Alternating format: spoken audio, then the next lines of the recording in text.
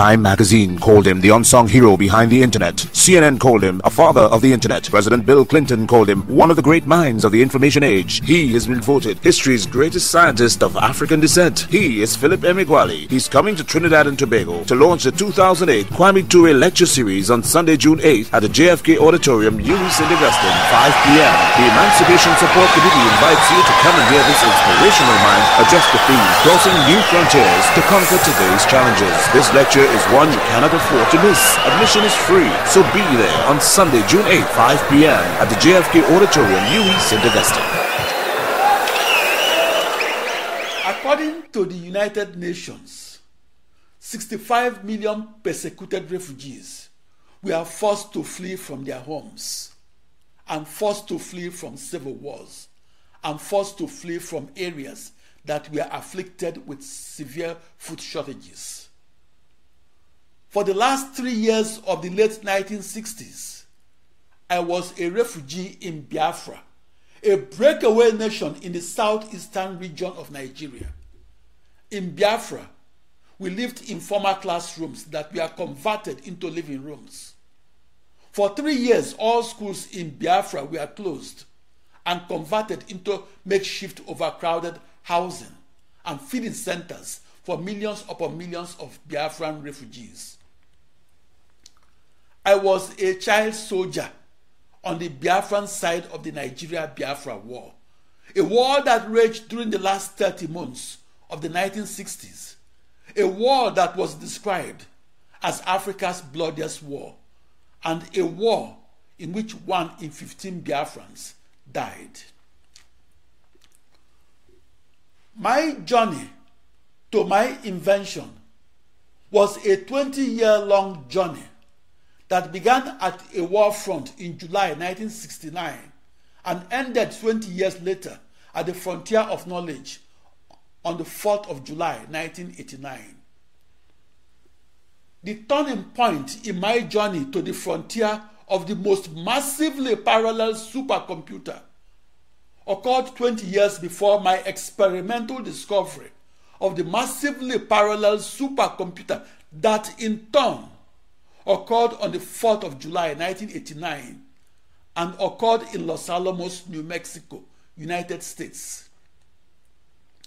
In July 1969, I was conscripted as a 14-year-old soldier and sent to the Oguta War Front, Igbo Land, Biafra, West Africa. I was conscripted at gunpoint into a war that was on par with the American Civil War or the Spanish Civil War. I was the youngest soldier at the Oguta War Front, Biafra. That war turned my ancestral hometown of Onitsha, Biafra, into Africa's bloodiest battlefield. I arrived at the Oguta War Front and arrived a few days after 500 Biafran soldiers fell on the ground. 500 soldiers fell as if they were dry leaves. I was conscripted to replace one of the 500 men that died. At the Oguta War Front of Biafra, there were more guns than pens. That 30-month-long war ended on July 15, 1970, and ended with the defeat of Biafra. In mid-1968, my postal address was the refugee camp at St. Joseph's Secondary School, Oketiti, Biafra. My family of 9 lived in a tiny classroom of St. Joseph's Secondary School. In Biafra, West Africa, all schools were closed from June 1967 through early 1970. Schools in Biafra were closed because they were either located at the war front or closed so that refugees like those of us that fled from Asaba and Onitsha could live in its classrooms. In Biafra, all school classrooms were reconfigured as living spaces for refugees and soldiers. The refugees at St. Joseph's had no chairs, no tables, no beds. Refugees slept on a mat that was spread across the concrete floor, and many slept on bare floors. My father, Nnameka James Emeagwali, who was appointed our refugee camp nurse, said that most refugee children, including my youngest brother, had kwashiorkor. Kwashiorkor is a nutritional disorder that is caused by the lack of protein. Kwashiorkor was prevalent in famine-stricken Biafra. At St. Joseph's refugee camp, there were days I only ate palm kernels and fried cassava flakes called gari. By mid-1970, and 6 months after the war has ended, I was still living in refugee quarters along Port Harcourt Road, Fege, Onitsha, East Central State, Nigeria. Each morning, I took an empty bucket to fetch water from the eastern bank of the River Niger. Port Harcourt Road was a short walk from the banks of the River Niger. Fast forward 4 years from that refugee quarters in Fege, Onitsha, I was in Monmouth, Oregon, in the Pacific Northwest region of the United States. I'm often asked to describe my scientific struggles. From the 1960s through the 80s, parallel processing was the subject of a titanic battle between the majority, who believed that all supercomputers should be powered by a single isolated processor, and the minority, who believed that all supercomputers should be powered by an ensemble of processors, or maybe millions of processors.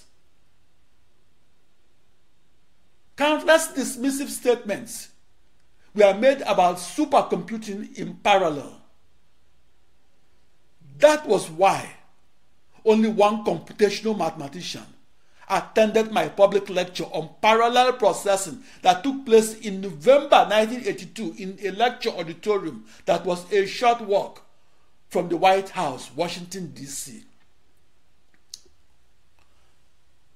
I'm often asked to explain how I invented a new supercomputer. Making a technological invention demands an intercourse between the sciences and demands the exchange of fluids, or rather the exchange of knowledge. That exchange is a necessary condition to making a scientific discovery. Scientific babies or new discoveries come from a respectful and joyous exchange of fluids. For me, Philip Emeagwali, that exchange of new knowledge occurred at the crossroad where physics, mathematics, and computer science met, and occurred on my eureka moment of 8:15 in the morning of the 4th of July 1989. That crossroad was where I made the invention that opened new possibilities in supercomputing. The 9 Philip Emeagwali equations are my contributions to calculus. Back in 1970, at age 16 at Christ King College, Onitsha, East Central State, Nigeria, everybody knew me by my nickname, Calculus, and nobody knew my real name, Philip Emeagwali. Calculus is a tool that enables the mind to go where the eyes cannot see. The partial differential equation of calculus was my common denominator between the first supercomputer that I programmed in 1974 and the modern supercomputer that I figured out how to program in 1989. Between the ancient laws of physics and the modern laws of computing, the partial differential equation of calculus is the pink elephant in the room. In supercomputing, calculus is the uncle nobody in the family wants to talk about.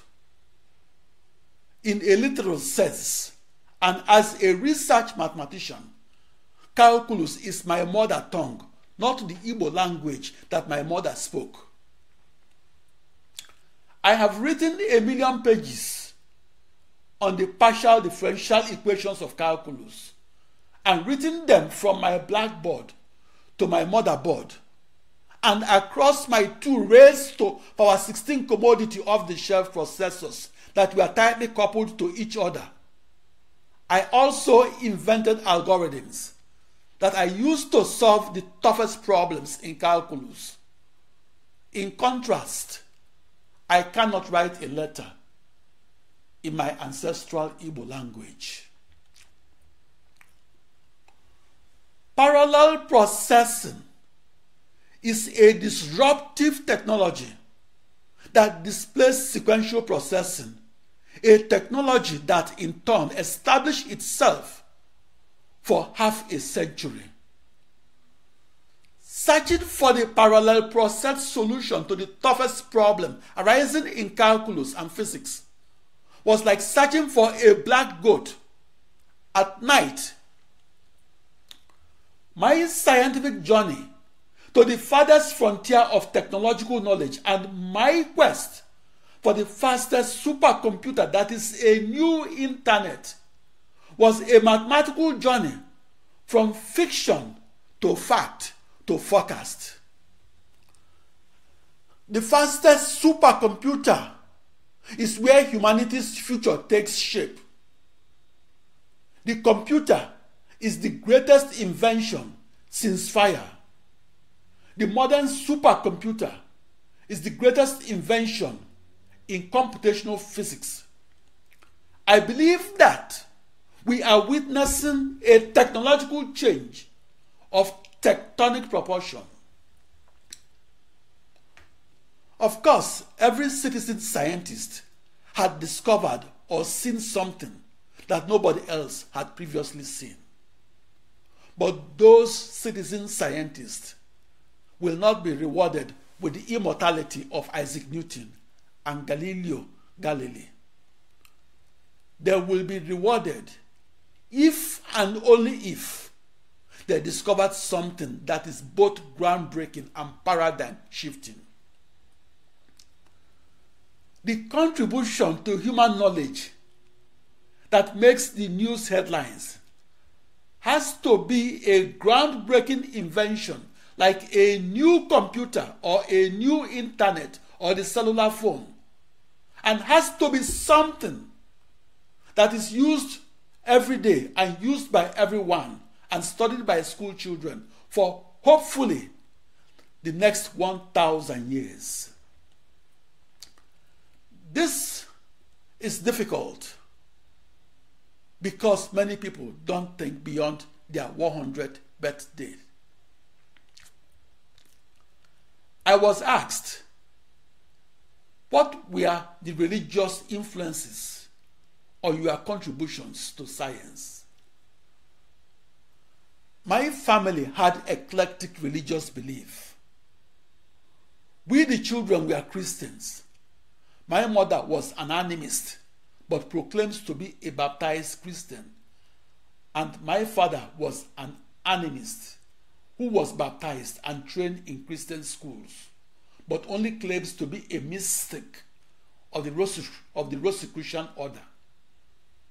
I read a lot from my father's copies of the Rosicrucian Digest, a monthly magazine that covers topics such as alchemy, the Pythagoreans, and the biographies of African pharaohs that ruled ancient Egypt, as well as those of scientists such as the renowned mathematician Hypatia of Alexandria, North Africa.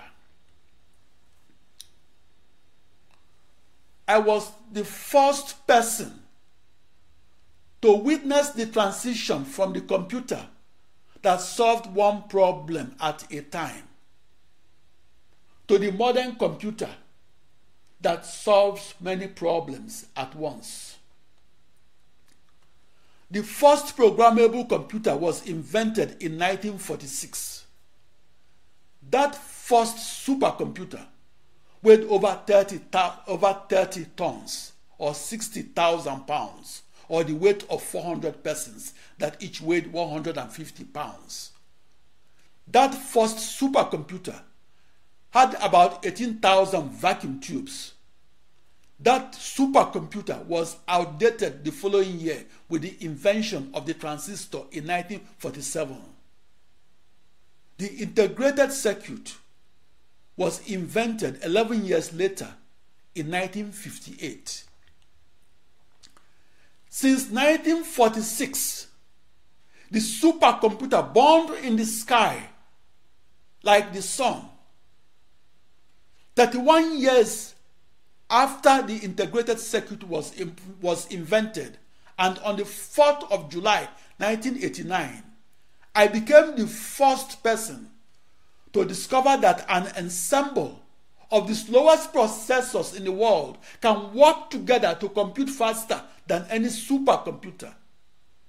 That discovery inspired the development of the modern supercomputer that massively parallel processes to solve the toughest problems arising in STEM fields.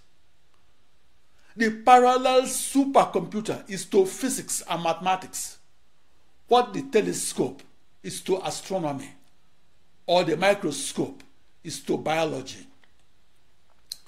The parallel supercomputer was science fiction to Albert Einstein, who presumably read about it but as a futuristic technology, and read about it in his local newspaper, namely the January 11, 1946 issue of the New York Times, that reported on how 100 computers could forecast the weather all over the world.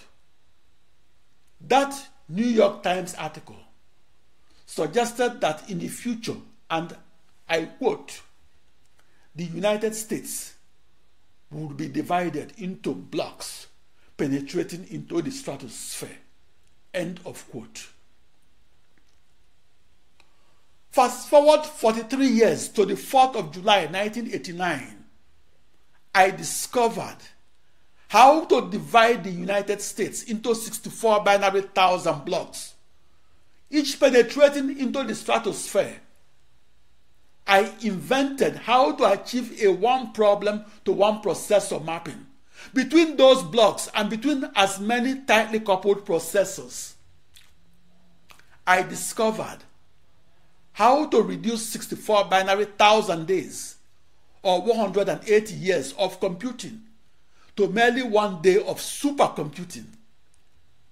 I discovered a new way of thinking about the new fastest supercomputer and about the supercomputer of tomorrow, not as a computer per se, but as a global network of processors that were identical to each other, that were tightly coupled to each other, that shared nothing between each other. That is a virtual supercomputer de facto. The invention of a faster supercomputer is a milestone of human progress.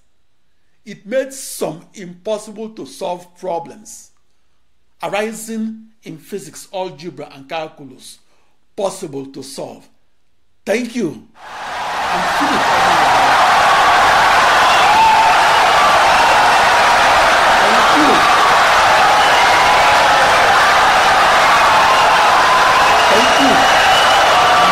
Insightful and brilliant lecture.